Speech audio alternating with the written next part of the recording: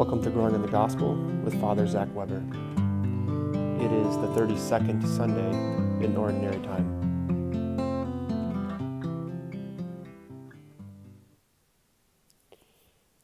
Welcome to Growing in the Gospel. Again, this is Father Zach, and we have a great gospel this week. Here in Anago, we're going to be having our stewardship weekend, so I ask for your prayers for that people reach out and give what they have to help our community thrive and not just survive. We can hopefully get some skin in the game. Ask for your prayers for the Holy Spirit to motivate the pastor, Father Matt, and myself so we can preach a message that's compelling and that moves hearts. So this weekend, our gospel comes from Mark 12:38 through 44.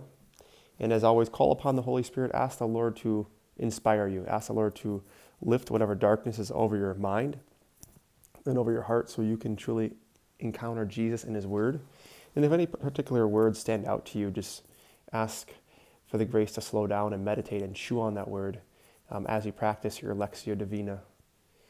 And our gospel this weekend comes from Mark 12:38 through 44, which begins with, "In the course of his teachings, Jesus said to the crowds, 'Beware of the scribes who like to go around in long robes and accept greetings in the marketplaces, seats of honor in synagogues, and places of honor at banquets. They devour the houses of widows and, as a pretext, recite lengthy prayers. They will receive a very severe condemnation.' Jesus sat down opposite the treasury and observed how the crowd put money into the treasury. Many rich people put in large sums. A poor widow also came and put in 2 small coins worth a few cents. Calling his disciples to himself, he said to them, 'Amen, amen, I say to you, this poor widow put in more than all other contributors to the treasury. For they have all contributed from their surplus of wealth, but she, from her poverty, has contributed all that she had, her whole livelihood.'" Talk about a slap in the face. Well, here we go. As we meditate upon this gospel, just a few things to keep in context as we open the Word and meditate and prepare for Sunday. So Jesus quickly spots in all of us, in every one of us, any lack of realization of or integration of who He truly is.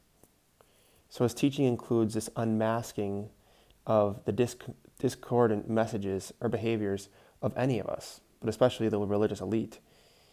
And even last week we heard Him say, "The Lord our God is one," that Shema, that "Hear, O Israel," that they do so often.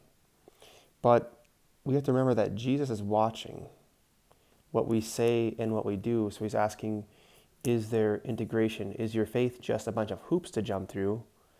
Or are you integrating everything and taking everything He says to heart? So last week we heard that we're called to love God first and your neighbor second. How are you doing with that? Because basically, self-love in our culture has replaced love of God. So the scribes here, they don't generally open themselves to God. They seek the highest place. They seek places of honor, and that's a temptation for all of us, right? So we all want to be affirmed. We all want compliments. We all want to be noticed. But the self-love also replaces love of neighbor. So the widow is a symbol of the most vulnerable in Israel. So in Psalm 68, verse 5, God says, the psalmist says, "Father of orphans and protector of widows." So God also makes justice toward the widow in condition for residing with the people of Israel.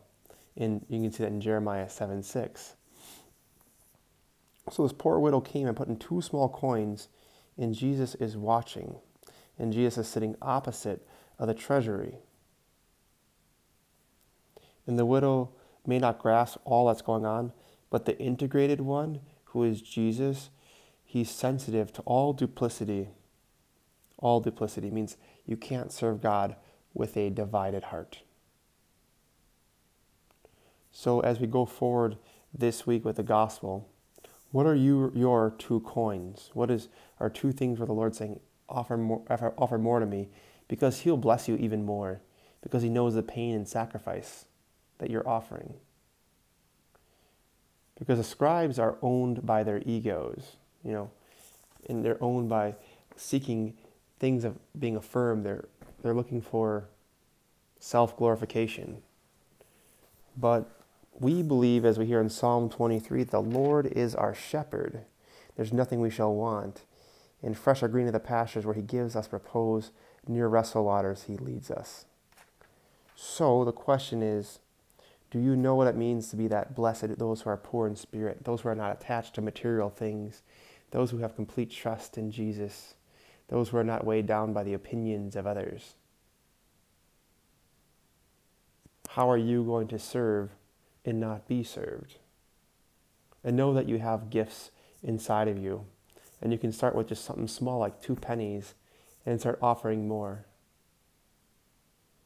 Because the Lord is calling each of us, as he sits opposite of us, to come to him and to show him what gifts we have, to take off our masks and say, Lord, how can I help my parish? How can I help my community? But also he might be saying, what's something new I can do and something old I need to stop doing. Because the Lord will call us out of ministries and he'll call us in to new ministries. So in your prayer this week, sit down with Jesus and notice how he seeks out those who are poorest in spirit, those who are poor in love of God, those who are poor in material things. And he calls the disciples to himself as he calls you to himself to have a conversation with him, to tell him what's going on in your life, to tell him what are your reservations, what are the lies you believe in, and ask him to remove that lie, to heal that lie so you can serve him freely. The song I'm going to close with is called Offertory by Luke Spihar. So when the gifts are brought forward at Mass of our money, of the bread and wine, we're called to offer ourselves on the altar as well, to place ourselves in the hands of Jesus and to allow him to bless us and take care of us. And he will, if you let him, and you take your mask off and be vulnerable with him and your neighbor.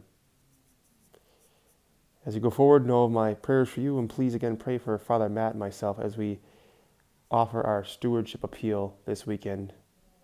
And may Almighty God bless you, the Father, and the Son, and the Holy Spirit.